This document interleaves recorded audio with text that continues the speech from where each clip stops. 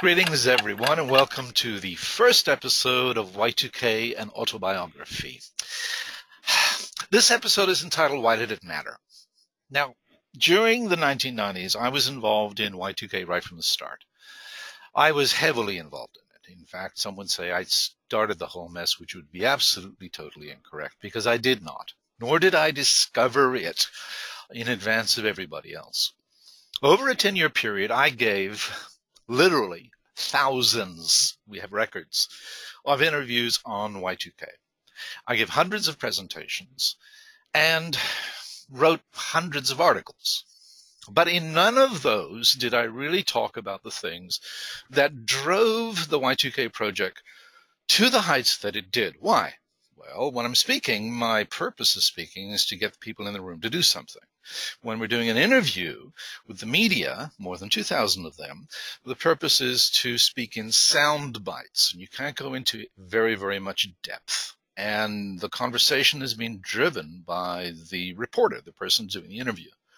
And you really have no control of it. Even if you sit with a reporter for 2 or 3 hours, 5 hours in one particular instance, and you're telling your story, you're telling stuff that you think their readers might be interested in, or their viewers. And then you recognize that no matter what you say, the reporter is the one who's going to tell the story. You're not. When I'm writing articles, I'm writing articles about the technical aspects and what we're doing and where we are, et cetera, et cetera. But I'm not talking about the background stuff. Now, the reason I'm doing this whole new episode, and going back to Y2K after 20 years, is based upon the realization that for many people, if you're younger than 40 years old, you had absolutely no role in Y2K. And the only thing you know about Y2K is what the media has told you, that it was a scam and it was a hoax and everything else. And you have a very biased view of what Y2K was all about, and you have no clue as to what it was really all about and what drove it and how it mutated into what it did at the end. And I wanted to put together what is essentially going to be a historical record of what Y2K was all about. Now, telling that story is difficult. Y2K started, in many ways, back in the 1960s, when we first started to use computers in organizations. And it continued on until, well, now, today.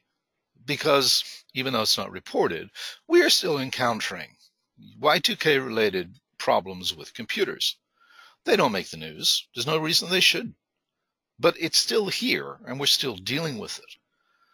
And I wanted to tell the entire story, but how do I do that? Well, I can't do it chronologically, because then at each presentation that I do, and I'm planning to do about 10, what I'd be doing is covering 20 or 30 topics in each one of the segments. If I was breaking it down, okay, we're going to do one segment for the 1980s and then one segment for the 1990s, it just wouldn't flow. It wouldn't work at all. So what I've decided to do is to identify certain topics and then, to the best of my ability, flesh them out. The starting one is the one you see. Well, first off, the title, an autobiography. I can only tell the story from my perspective. I can't tell it from anybody else's perspective because I was not them.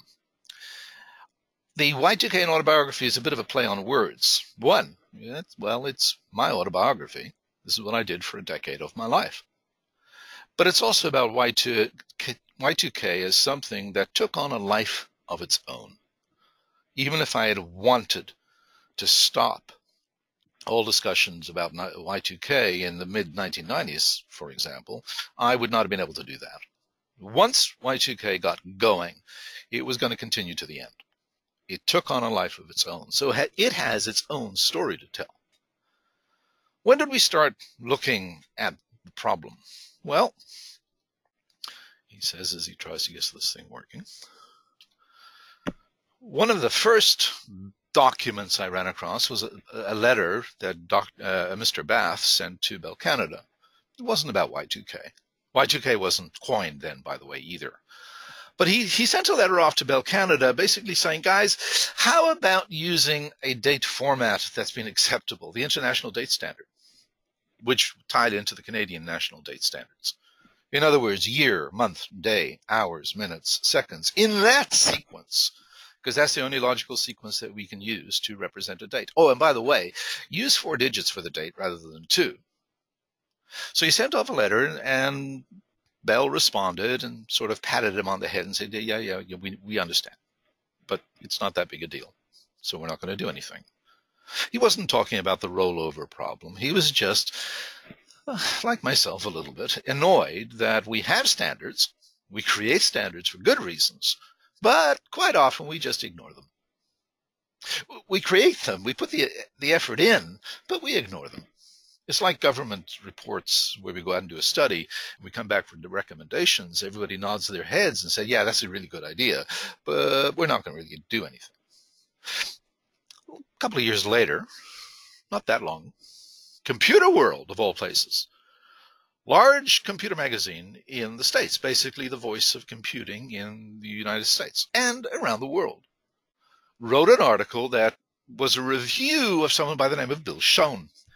Bill Schoen was speaking about the year rollover problem, and he was one of the first who gave voice to this. And it was just a review. There were a couple of rebuttal articles, typical, that basically said, oh, don't worry about it. Well, we'll fix it by then. This is not something to be concerned about. This is not something to be raising the alarm about. Now, to their credit, IBM, which was the company at the time dealing with computers, there were others, I get it. IBM Systems Journal, 1986. Ohms wrote a very good article. In fact, it was much, much better than the article I wrote in 1993 for Computer World. It was detailed. It covered all types of things. It covered some of the solutions we would have to use.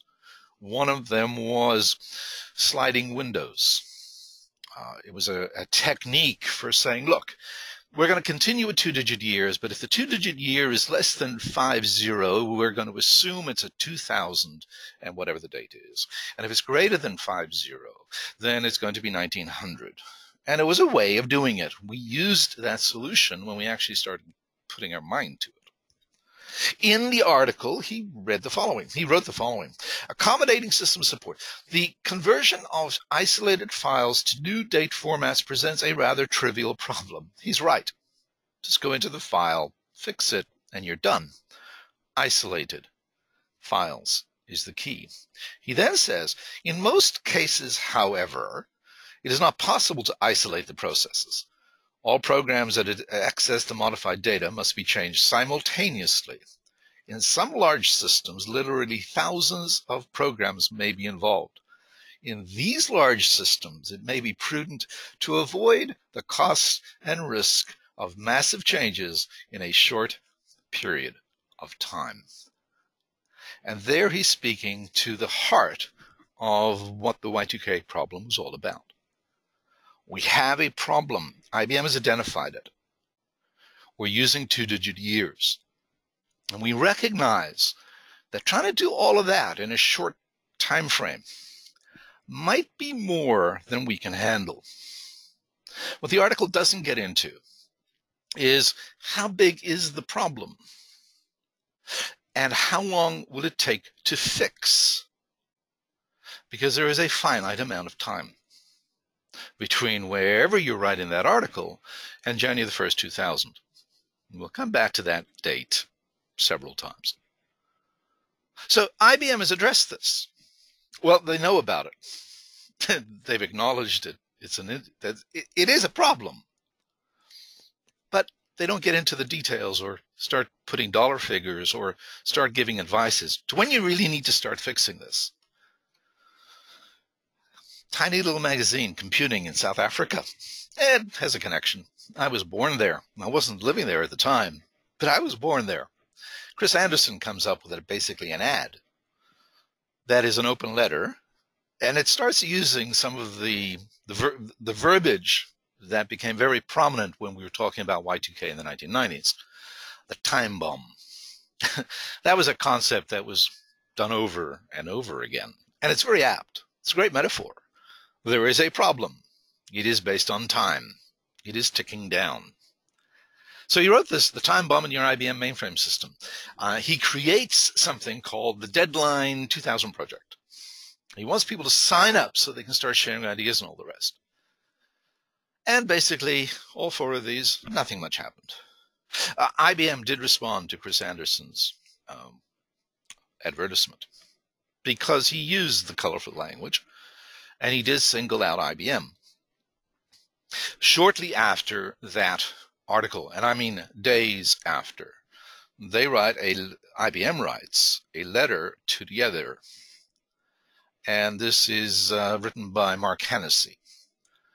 Basically, they take exception to the verbiage and basically say, IBM is aware of this and we're going to take care of it and it's not a problem. We don't create systems that will be obsolescent. He also says that they will be contacting the advertising a formal body to complain about the advertising and to stop these negative things being said about IBM. In the letter, Hennessy says the following: far from selling operating systems which have built-in obsolescence, IBM strives to protect the investments which customers make in IBM products. All true statements. This is not me picking on IBM. I worked for IBM. We'll get to that in a sec. But he then goes on to say something about the following. However, certain records maintained by the operating systems were defined in 1964, for example, tape labels and disk directories. And these carry 2-digit year fields. For compatibility reasons, they were not changed in 1970. This refers back to Ohm's comment that isolated data files can be changed easily enough. But when a data file is being used by multiple different operating systems and applications and everything else, then you have to change everything. And IBM decided not to change everything. They're going to keep the 2-digit year for those tape records. Note, right after that comment, Hennessy says the following: if they are not changed by the end of the century, computer operators could get themselves into difficulty. And that's what happened. Many organizations ran into the following problem. The system that was managing the tape files, I know, if you weren't back in the day, you don't even know what a computer tape is. I get it. Magnetic tape is where we used to store data. We used to put a file onto a tape. The tape had a number. It was put into an inventory system, and it was given an expiry date. It was used in grandfather-related backup systems and usage systems.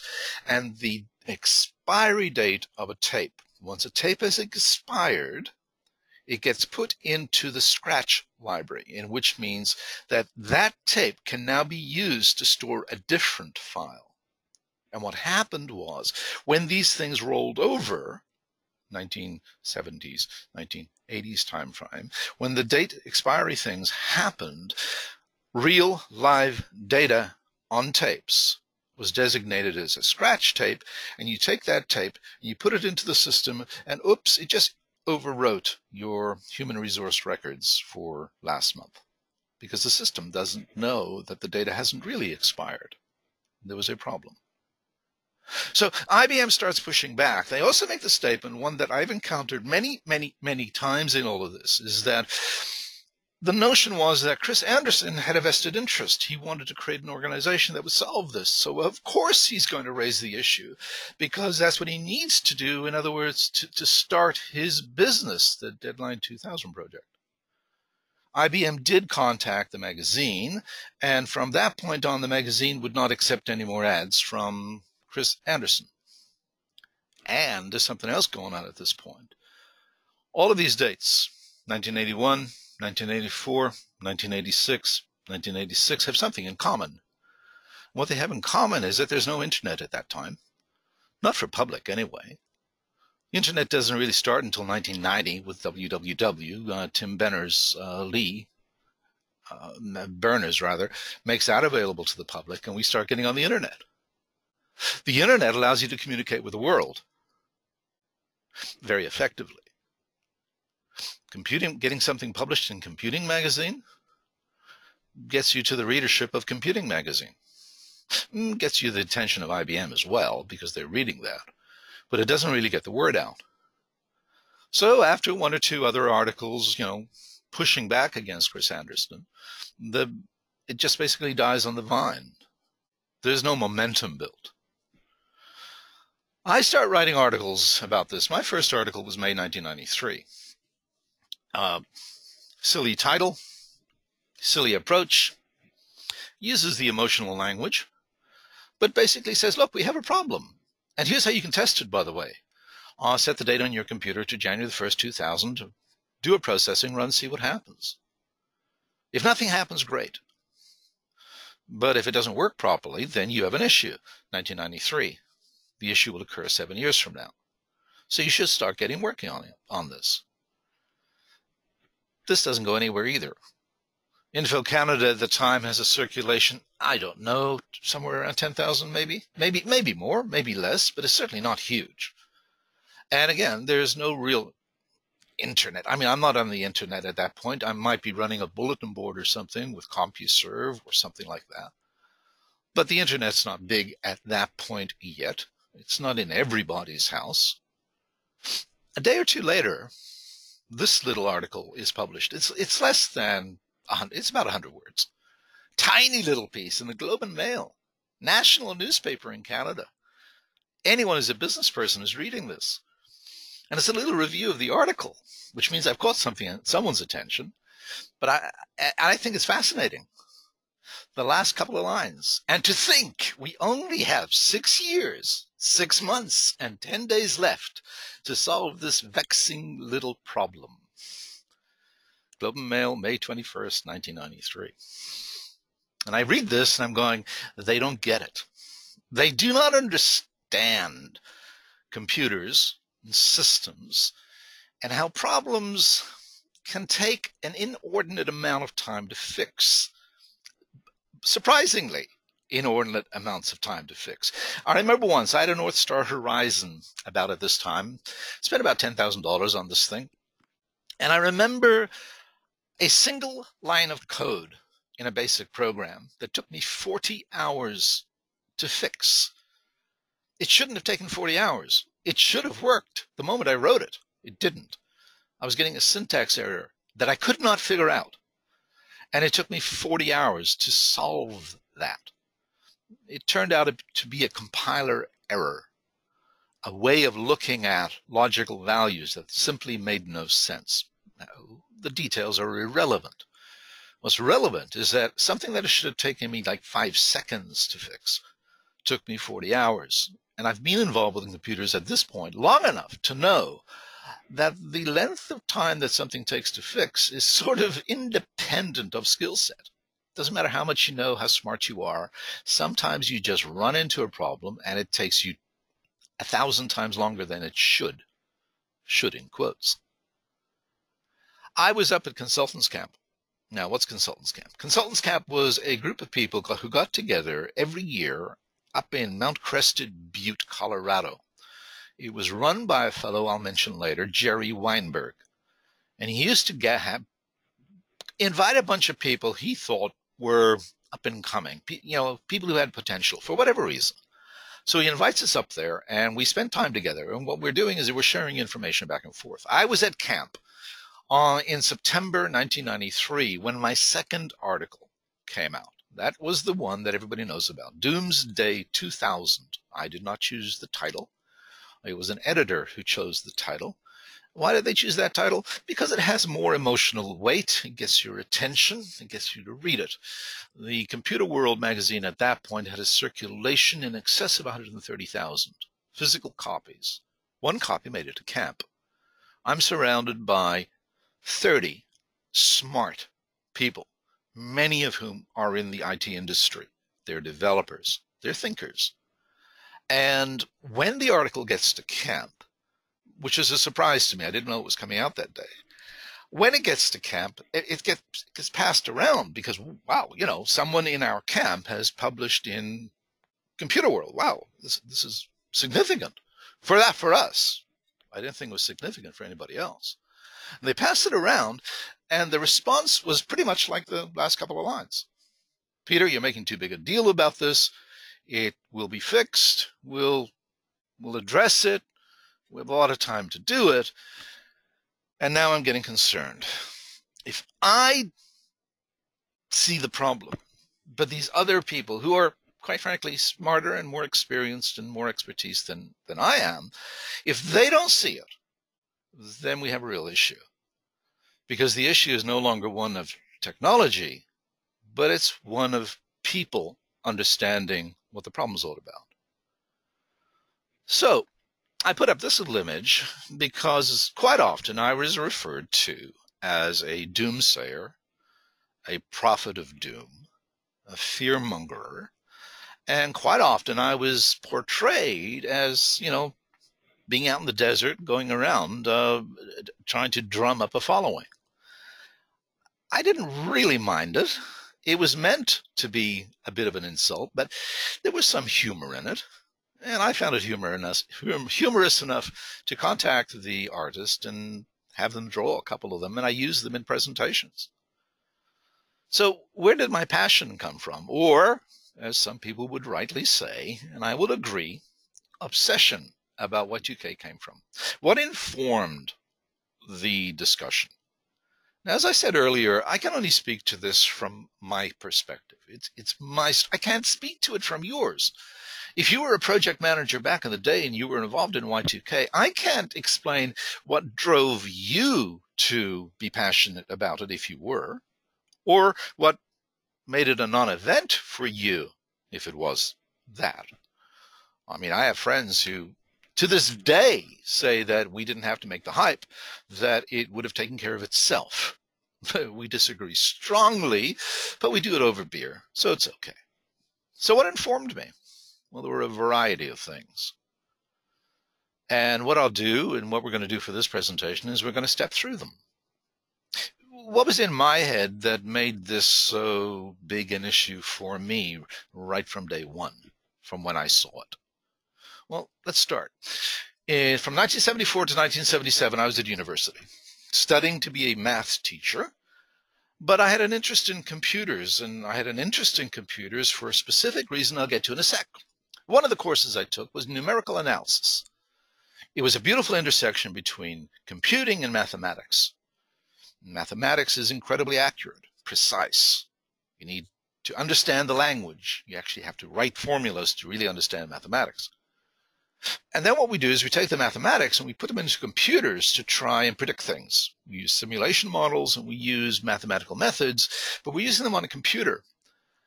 And the course is about the following reality. The computer is not an accurate representation of mathematics. There will always be errors between the numbers that the computer gives you and what the mathematics tells you it should be. And the errors, though, are in the 12th or 13th or 14th decimal places. Why? Well, at the heart of it is the computer is a digital device. It operates on ones and zeros. It uses binary notation. And ultimately, that's what it does. Mathematics is not a digital thing. It's an analog thing. It can use whatever degree of precision it requires. It's math. We have decimal places that are irrational, that go off into infinity. Computers can't give you that. Or you can have it chug it out, but you can't put in an infinite number in a file. You can put it in a computer program, but not in a file. You can't print it out because there is no end. Very detailed, very delicate. But what it drove home is that errors are important. And what we need to be doing if we're working with computers is be aware of the errors that are possible within your programming and take that into account in how you use computers. Years later, we actually have an incident. This is not just the inherent ability of computers. This was an actual bug. Something was wrong with the way the Pentium chip was developed, and it used to produce errors in the 4th decimal place. If you divided I'm looking at some notes here, 2 7-digit numbers together, if you divided them, you didn't get the right answer. This was important. Not that big a deal, though. Took a while for Intel to fix it, to admit it was a real problem, fix it, and replace everything. But there's a message here for me, at least, is that I'm not going to trust everything a computer tells me, because there's an inaccuracy that's built in. Now, in addition to there are always going to be problems, Murphy came to play. Murphy was a series of sayings. The story is that John Stapp, who was an engineer, 1947, he's working on a deceleration project. He's an engineer, and he comes up with the statement that an inescapable reality, that any undertaking has problems and malfunctions in it. Every engineer that I know, every mathematician that builds code that I know, understands Murphy's laws. If anything can go wrong, it will go wrong. In fact, I gravitate to these little types of sayings. Why? Because they have a life of their own, and they're speaking to a truth. And they're a truth I see play out every single day when I'm working. If something can go wrong, it will. When I became a project manager, this was central to my thinking, to how I managed projects. I was always looking for what could go wrong, and what do we do to avoid that? And it was the first question I always asked. What could go wrong? Yes. Pessimist? No. Realist? Maybe. Idealist? Yeah, it should work. We should build things that work. And if there are problems, potential problems, we need to address those. I'm a fan of all the TV shows that talk about plane accidents, or whatever accidents, and they go through all the little events that happen that cause a plane to crash. It's never one thing. It's always a collection of errors and oversights and assumptions. And if you're going to be a project manager, they're really good to watch because they teach you a lesson through someone else's bad experiences. Things can go wrong. Murphy was central to my thinking. Did I speak about Murphy when I'm speaking about Y2K on stage? No, not too often. Now and then, yes, depending upon the audience. But at the back of my mind, it's always there. The train you see coming out of the second floor, that's a railway station. Train came in too fast. There is a buffer to accommodate too fast trains. But this one came in way too fast. Goes out the second floor window and, yeah, landed on someone and killed them. Small problem. Came in too fast. Who would have thought that that could have happened? No one, obviously. But that's not true, though, is it? There was a buffer. There were rules. There are signs. Don't come in too fast. But the moment you throw human beings into the mix, anything can go wrong, and will eventually. My first job out of university was IBM. I was a computer operator working at Consumers Road in Willowdale, Toronto. For those of you who know anything about IBM back in the day, in Canada, they were huge in the banking business.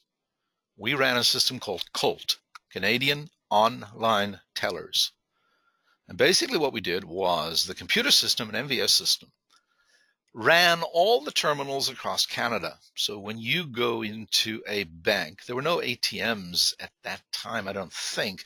We were dealing with the teller machines. You go into the bank, you go up to the teller, you say you want to withdraw money, they bring up your account on the machine, they see if you've got the money, they deposit money, they take out money, etc., etc. But if you go in and you go up to the teller and the system is not working, they can't help you, and you have to wait. Well, we ran that system. Now, during the day, it was interesting. At night, my job as a new operator was to feed the IBM printer, the 1403 model. Feed it box after box after box of paper to print the reports that were shipped out the next morning to all the different branches across Canada. The other thing I was doing was moving DASDs, storage devices, the 3330 platters, from one device to another. And every now and then you'd hear this banshee wail as a 3330 died, and you'd smell the acrid smoke of burnt data as a hard disk crashed. During the day, it was more interesting. Mostly, this thing was just humming away, dealing with all the terminals across Canada. No big deal. But every now and then, an air raid siren would go off. And at that point, we were at battle stations. Now, when the air raid sirens is going off, what's happening? Well, first off, We need to be speaking to each terminal. We, the computer, needs to be speaking to each terminal all the time. So if a teller is there and they're accessing it, they can get access to the information. That needs to happen all the time. If it's not happening, someone is waiting for their money. Now, they will wait a couple of minutes without getting too impatient. They will not wait an hour. So in the computer room, we had a pretend terminal sitting on the wall. It wasn't a terminal, though. It was an air raid siren. And as long as this air raid siren was being contacted by the computer as if it were a terminal every couple of seconds, it would be quiet. The moment the computer stops polling that terminal, we know that across Canada, people are now getting impatient, standing in front of a teller saying, "Give me my money." And the teller is saying, "I can't. The computer is down." And we can't have that. A couple of seconds, okay. A couple of minutes, customers will put up with that. But we have to get that system back up and running within minutes. No one's going to stand at the teller for an hour waiting for their money. So our uptime, our restart time is measured in minutes. The moment the air raid siren goes off, in other words, the moment there's a computer problem, we have a crisis. And we need to be back up and running in a couple of minutes. Hours isn't good enough. Days? A couple of hours, and immediately the media will start getting on this. 3 or 4 hours, we're now on headlines. 2 or 3 days, we're making the evening news constantly. What is also happening, if the computers are down for 2 or 3 days, checks are beginning to bounce because money is not flowing. It isn't where it needs to be when a check comes through. If checks are bouncing, well, that means rent isn't being paid. Insurance policies aren't being kept up. Things are starting to get canceled. "Oh, Peter, you're getting emotional again." No, this is how the world works. It has to work. We depend upon this stuff. And IBM knew that. That's why when the system stopped working, the air raid siren went off. We were at battle stations. Everybody off the floor. The computer operators are trying to get the machine back up and running. Programmers and developers are running onto the computer floor to see if they can help. Senior executives are coming onto the floor, and we're kicking them off, frog marching them off the floor because they can't help. And asking me when the system is going to be up just means that I can't focus on getting the system up. I have to focus on answering your stupid question. So IBM, in a very, very short period of time, ingrained in me that computers have to be running all the time. We can't afford outages. We cannot afford outages. If you want to say it's propaganda, yeah, it worked. Was it brainwashing? Yeah, it worked. I left IBM with this ingrained knowledge that what we do is important. And when it stops working, we have a problem. And sometimes we have minutes to fix it. In addition to all of this, I'm reading a book called Zen and the Art of Motorcycle Maintenance. Brilliant book. It's about quality. It's about many things. The thing I took away was this concept of quality. Definition of quality: is it fit for purpose? Does it do what we want it to do all the time? If it doesn't, we have a problem. And I'm looking at the computer systems, and I'm saying, well, they're built-in problems. We know that from numerical analysis. When problems occur, we have a real issue, and I know that from my IBM experience and fire alarms going off, air raid sirens. So then I'm questioning the purpose of the quality of the systems that we're depending upon. And of course, then I'm watching this show all around the same time, 1978 timeframe. This is when I stumbled across the Y2K issue. It wasn't called Y2K back then. You know, when that alarm went off in the computer room, when we had to re-IPL, restart the computer, one of the things you do when you're restarting a computer is you're typing in the date. What date is it? The computer needs to know that when it starts from scratch. So you're typing in the date. What am I typing in? I'm typing in a 2-digit year. I'm typing in 78. And I've got all this stuff working in my head. I say, what happens? What happens when I type in 00? And I go, uh-oh, we have a problem. Banking, we have a problem. The date is required to figure out interest rates, loan payments, mortgages. If the data is wrong, things are going to start going off the rails. So I walk into my boss and I say, hey, boss, we have a problem. What's your problem? Well, in the year 2000, this isn't going to work. He looks at the calendar. He says, it's 1978. What are you worried about? It's not going to happen for 2 decades, 2 years. Get out of my room. Someone will have taken care of it by then. And I did, because I was new and I was young. I was naive. And I thought managers were the bee's knees. Managers were all-knowing. Managers knew everything. I had to trust my manager. My manager said, don't worry. I didn't worry. Then I watched shows like this. I don't know how many of you saw Connections. It hasn't played on the air for a long time. You can get the tapes. It's available on iTunes, I think. Connections was brilliant. James Burke, basically talking about how things are connected, how one thing can affect another thing. And the first episode was the trigger effect. For those of you who don't know, trigger effect was about the Great Blackout in 1965.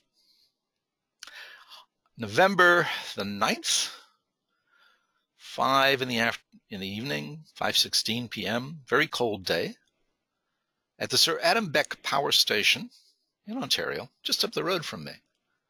There is a relay circuit. And what happened is that relay circuit was set to only allow a certain amount of power to go through so that the stuff on the other end, the other side of that relay circuit, wouldn't be burnt out by, a surge in power. Now, it was very cold that day. Power demands were spiking as everybody's turning up their furnaces and everything else.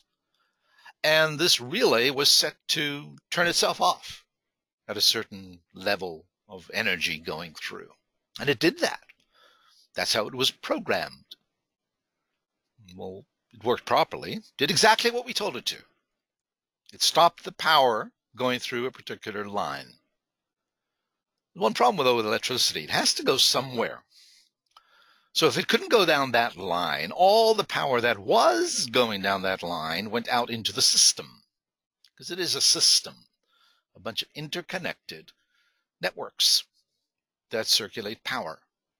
That surge of power on the system caused a spike in electrical flow, and another relay somewhere else in the network said, I can't handle that, switch off, and it did, which dumped more power onto the system. And in a couple of seconds, 30 million people were without power on the northeastern seaboard for 14 hours. Nothing worked.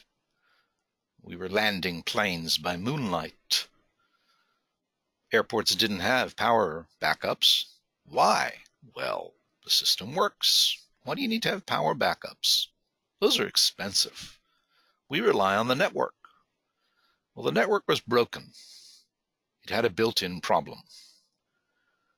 It was programmed correctly. It did exactly, you see, it didn't fail. It did what we told it to. The problem is, no one had thought of doing a simulation and it says, okay, what if this particular relay trips? What happens to the network? We didn't do that because we relied on it. We trusted in the technology. And in doing so, we had a problem because it's all connected. Now, this is what I'm watching the day that I decide that typing 00 into the MVS computer is going to cause a problem in 2000. And I was young, and to be frank, it sort of terrified me that something unintentional could have a large consequence.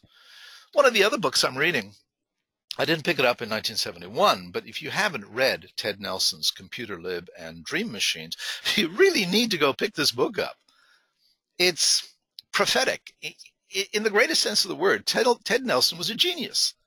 This book is an eclectic mix.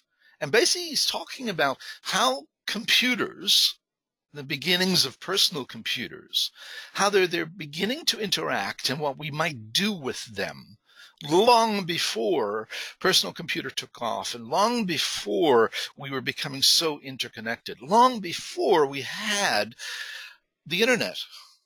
And he comes up with this term, intertwingled. Now, I'm a fan of Lewis Carroll, Hunting of the Snark. And that is a very, very much a Lewis Carroll type of word, intertwingled. And it summed it up for me, that everything is connected. And then he has another phrase. It's on the top of the one. I'll pop it up larger. You can and must understand computers now. He's saying this at the dawn of the computer age. And he says, we got to understand this stuff because we're going to start depending upon it. And if we don't understand it, we're going to have problems. Now, he didn't do that second part. He didn't say, if you don't understand it, you're going to have problems. He did sort of say, if you don't understand it, you're going to be left behind. He wasn't focused on what could go wrong. He was just focused on the necessity for us to really understand these things so that we could take advantage of them. At the same time, James Burke is telling me that the world is connected, and Ted Nelson's saying, okay, there's a better world. It's intertwingled. It's confusing, and everything is connected in ways that we don't quite understand. And then the advice that, we really need to understand this stuff. There's a whole new science coming out. Mandelbrot, 1980, comes out with this notion of chaos theory. James Glick is the one who popularized it with this particular book about chaos making a new science. And basically, something happens in Japan, a butterfly flaps its wings, and there's a hurricane somewhere else. It's a metaphor, but it's real. One single relay, Sir Adam Beck Power Station, goes out, and 30 million people are out without power. That's the butterfly effect happening in front of us. And I'm looking at a computer system that's going to fail 20 years from now because we can't handle 0, 0. It's not set up that way. It's designed to use 0, 0. We know that there's a problem. Ohm's article says in the year 2000 we're going to have a problem, but we're not doing anything about it because we really don't have a sense of how intertwingled everything is yet. And it's all new to us. I read science fiction. There's a work that says, a word that says, grok the system, grok everything. And what grok means, it's Heinlein's word, it's a science fiction based word. It says you need to understand everything about the system. And because it comes from science fiction, there's a sort of underlying acknowledgement that this is not possible. This is science fiction. No one understands everything about how any system works. We simply don't. One of the things that we deal with when we're replacing large legacy systems is that we're not very good at it. In Canada right now, the government is trying to replace payroll systems with something called Phoenix.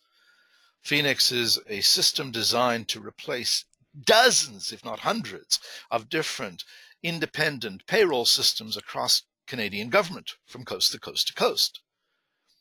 It's been in there now a couple of years, still not working. There are people working today who haven't been paid correctly for ages. There are people working today who will not take a promotion because if they take a promotion, it means a change to the payroll system, and those things take forever. Therefore, they're going to pass on the promotion because they don't want to affect their payroll. The bottom line is that no one knows how any of these systems work anymore. We know about some of the little pieces, but we don't know the whole thing. And because we don't know the whole thing, all those inherent flaws and problems and Murphy's laws and everything's intertwingled and knock-on effects are all still present. And we depend upon these systems significantly. People always ask, what's the worst thing that could happen if a computer problem occurs? And the honest answer is people die. Therac 25 was a radiation device, medical equipment that zapped you with radiation in order to kill cancer. There was a software program problem. There was a bug. It killed a bunch of people. How? Well, it gave them the wrong dosage. Computer problem kills people. Right now, Boeing is having a problem with the 767 MAX. There's a computer problem in how it responds to certain things. It takes away control from the pilot. Unless the pilot understands the system, unless they grok the system, they make mistakes and they die. More than 400 people have died because of that programming problem. The reality is that we depend upon this and we don't understand it, and therefore we should be more cautious than we were. And when someone says, well, it is a problem, but we'll get it fixed. We don't know how big it is. We don't know how severe it is, but don't worry, we'll get it fixed. That should have us quaking in our boots. And that's what drove Y2K. Then you start saying, okay, how do I go about fixing this? One of my mentors is Gerald Weinberg. He wrote a book called Becoming a Technical Leader.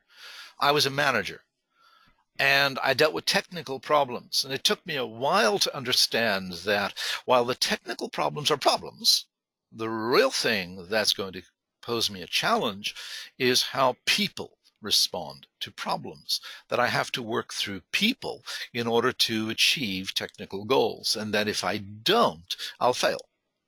It's not just a technical problem. Y2K was never a technical problem. Y2K was a problem in getting people to understand the size of a problem. It wasn't technical. It was the people part, getting people on board. For a decade of my life, every single presentation, every article was addressed to people. I never changed a single line of code. I wasn't solving a technical problem. I was solving a communications problem, an awareness problem, but it wasn't a technical problem. It was a people problem. And unless you understand people, then you're not going to succeed. But it wasn't only a people problem, it was a diffusion problem. How do you get a message out there? And who's going to come on board first? One of my touchstones when thinking about communication is Everett Rogers, The Diffusion of Innovations book, published in 1971. This is where we get the terms innovators and laggards from. And each one of those sections, innovators, early adopters, early majority, late majority, laggards, is comprised of different personality types with respect to a specific change. There is no one category of people that we call innovators. It doesn't work that way. That's how we talk about it, but it's wrong. Innovators are the 2.5% of people who get on board a particular change as that change is being communicated. Early adopters make up 13.5% of that. These are all based on the normal distribution curve, the diffusion curve, and standards of deviation away from the mean. Yeah, very technical. But it's a technical definition of what these things are. And I knew that when I'm speaking to the innovators, I have to communicate in one particular way. If I'm speaking to the early adopters in the process, I have to speak in a different way. If I'm speaking to the earlier majority, my message has to change for them. And as for the laggards, they come on board on their own speed, and there's nothing you can do to move them faster. But this chart, Diffusion of Innovations, Everett Rogers, basically defined how the communication process is going to roll out. It has to. And Peter, what's that got to do with, using 2 digits? Well, nothing. It has to do with everything about how you communicate a problem. And this is what I did for the 10 years. This is what everybody in Y2K did. They didn't necessarily use the same source of data and the same input to our thinking that I did. We used different approaches. But from my end, this is what we were doing. And shaping the communications as we move forward. The story changed. Now, in addition to that, 1993, long after I've discovered the issue, Garrett Hardin comes out with a very, very simple observation. And it relates to Y2K, and it relates to our systems. It relates to the intertwingledness. You can never change just one thing in a system. What's that frog doing up on the screen? Well, that frog is a cane toad. If you want to really understand the notion behind you can never change just one thing, you go to Australia and you start looking at their ecosystem and some of the disastrous attempts to change one thing. Australia had a problem. They had a particular type of beetle that was causing havoc with crops. And some person, some individual, organization perhaps, decided that it would be a really good idea to bring in something that ate those beetles. Because if beetles are the problem and if they're being eaten, then we can manage the beetle problem by having them eaten. So they identify a whole bunch of different things that eat those beetles. And cane toads in particular were very, very good at eating the beetles. You give a cane toad one of these beetles and it'll snarf it up and it'll last for seconds. Great. There's only one problem. They proliferate. They propagate at incredible speeds. And the only other thing, too, that's sort of relevant to the story is if they have a choice of eating something other than beetles, they will. Beetles are not their number one item. I mean, I'll go to sushi. I'll eat sushi. But it's never my first choice. It's always going to be someone else's choice. Peter, should we go for dinner? Yes. Where'd you like to go? Oh, I don't care. Oh, let's have sushi. Okay, fine. We'll go eat sushi. And an hour later, I'm hungry. I'll eat it. It's not on the top of my list. For no particular reason. I just don't like the texture. Cane toads are like me. I'll eat beetles. But if there's something else on the plate, I'll eat that. And right now, one of the biggest problems in Australia is cane toads. Millions of them. Oh, there are other problems. Unintended consequences. Cane toads secrete a mucus on their backs. Okay, that's rather disgusting. The mucus is interesting. It's an hallucinogenic. And the dingoes, the wild dogs of Australia, have gotten into the habit of licking the backs of cane toads to get high. So you have dingoes wandering around drunk in circles seeking out cane toads. When you drive, the problem with the cane toads is so bad that when you're driving down the road at times at night, you're hearing pop, pop, pop, pop, pop, pop, pop. Each one of those pop, pop, pop, pop, pop, pops is a cane toad being popped as you drive over it. You can't change just one thing. Ohms, in his article in the IBM Systems Journal, sort of alluded to that. He says if a file is being accessed by multiple systems, you have to change all those systems at the same time. You can't just change one. You've got to change them all. And that was the problem. If you're in a large organization and you've got more programs than you even know you have, that was the number one finding when people were going out and looking at their systems, then finding all the connections was part of the problem. And then figuring out which ones you fix first and which ones you will have to fix together. Usually we fix a program, we test a program by itself, and then we put it back into production. When you're changing Y2K, you're changing 27, 30, 40, 50, 100 systems at the same time, testing them all and then putting them all into production at the same time. It got complicated. There was no doubt there was a technical problem. And then another fellow that I was reading during my university years, and I'm really glad I did. When I was in university, they taught me how to code, they taught me how to program, and they taught me the syntax of coding. And that's great. It's wonderful stuff. But they never talked to me, or taught, at the time anyway, about what does it mean to manage a project, bunches of people working together to create a single system. That's a whole different kettle of fish. If you're a programmer, not a programmer, a project manager, you understand this. Managing a project is not the same as writing a code, writing a program. It's more complicated. It's another category of issue altogether. This is the guy who worked on the project to write the system that I worked on at IBM. They developed MVS. And this is a story about the development cycle of MVS. And one of the things that he found out, and that is that the man-month concept is bogus. If you've got a project that takes 100 man-months, person months if you prefer, you can't do it in 1 month by throwing 100 people at it. It doesn't work that way. You can't just throw more resources at a project and get it done faster because we get in each other's way. And one of the key observations, and I'll read it off, more software projects have gone awry for the lack of calendar time than all other courses combined. What is Peter worried about? Peter's worried about January the 1st, 2000, and the computer programs that are going to fail on that thing. January the 1st, 2000 is the hardest deadline that we've ever had in the history of computing. And it doesn't matter how big that project is or what resources you have or how much you depend upon the code. We have a problem. We have to have it fixed by such and such a time. And if you can't tell me how big your project is to fix the problem, then you need to be concerned the very, very first day you hear about this.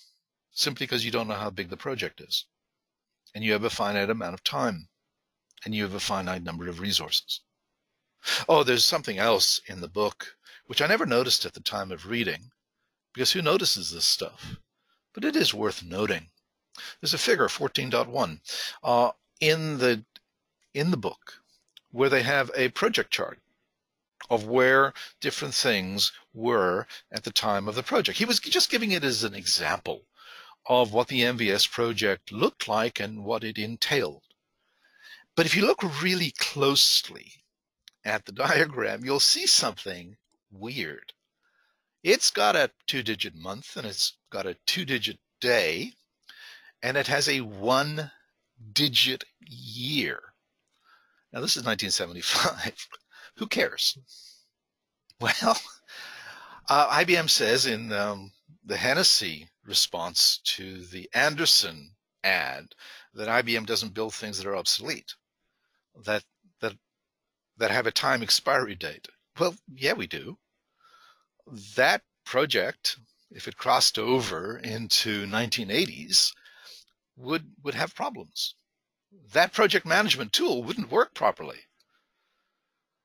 And it's not just this. I used Profs. Now, anybody who knows what I just said, Profs, P-R-O-F-S, you've just told me how old you are. I used Profs in 1980. Profs was developed in 1981. What was Profs? Profs was IBM's internal email service. And on January the 1st, 1990, I was working for Dylex, D-Y-L-E-X, a retail holding company in Toronto. And I was responsible for end-user computing. And on January the 1st, 1990, every single email that my boss ever had in his file system came back and cluttered his entire Profs in basket and out basket and spam. Didn't have spam back then. And when we dug into it, because it was my responsibility to fix this stuff, it turns out there was a date problem. Profs had been using a 1-digit year. And when it rolled over to 1990, the year rolled over to 0. And when it rolled over to 0, all types of weird stuff happened. An example of a date rollover problem. I didn't know what to make of it. I hadn't written my 1993 article yet. I hadn't read many of the other articles, but it did re-spark my interest, despite my boss telling me back in 1978, Peter, don't worry about this. We will fix it by the year 2000. 1990 comes along and an IBM product is a rollover problem. We have an issue that we need to fix. Now, to their credit, there was a patch that we'd been given that we hadn't put in. I was responsible for using the system, not maintaining the patches. And once we put the patch in, everything went back to normal. But it was a rollover problem, and there was a consequence. In summary, the stuff that drove me, I could summarize the whole thing as follows. We had a problem in the system. We had all types of problems in the system. The year 2000 problem, 00, would cause issues. That was a given. That's undebatable. You can't approach that. You can't contradict it because we have so many examples of it. We didn't really understand the consequences. What's the problem if this relay switch in the Sir Adam Beck power station trips over? Well, it'll protect the stuff on the other side. Will it have any other effects? We don't think so. First time it trips over, 30,000 people without power. We don't understand how our systems work. We certainly don't understand how they fail. We had no clue at all how big this problem was. And to be honest, if you had asked me, what's going to happen when it breaks? The honest answer is, I have no idea. Because we don't know what the consequences are going to be. I have no idea how big it is. I have no idea how big the consequences will be. And I have no idea how much time we need to fix it.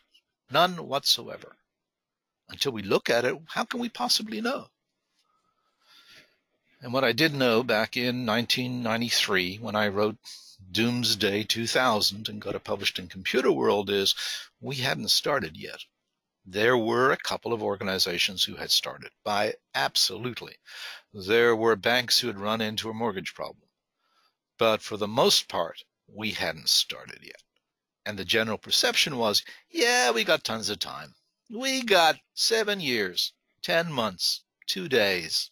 No worries. We'll fix this vexing problem. That was why I got into this. Now, our next episode will be the technical issue. I'm going to address the actual technical problem in great painful detail, and then I will never have to talk about that again because it'll be recorded for posterity. If you want to access the full series, including the video component of this and the Q&A sessions that we will be doing on the side as an added value, you'll go to vimeo.com/ondemand/Y2K. And that's where you're going to be able to do two things. One, access for fee the video components and all the other material that I will make available. There will be at least 10 episodes. You'll be able to access them individually, or you can subscribe to the whole thing. But the other thing you'll be doing if you do that is that you will be supporting this effort. My guess is it's going to take me a couple of 100 hours to put this to bed. It is done for posterity. I have no idea if it's going to get a following. I have no idea how much interest there's going to be. I will have one other request. You don't want to purchase the stuff? That's great. No problem. But do me a favor. If this is of interest to you, if you found it interesting, by all means, spread the word in your social media. I would like to make this go viral. At one point, we had a mailing list of 90,000 people focused on Y2K. I'd be great if we had 900 people who tuned in regularly. That's it. If you have any questions, by all means, send them to me. Type them in the reviews. With the feedback areas, I will collect those. I will put little mini sessions together where I address the different problems, the different questions that are raised. And in the meantime, see you on the bounce. The next one will be available online in about 2 weeks. Take care, folks. Have a great day.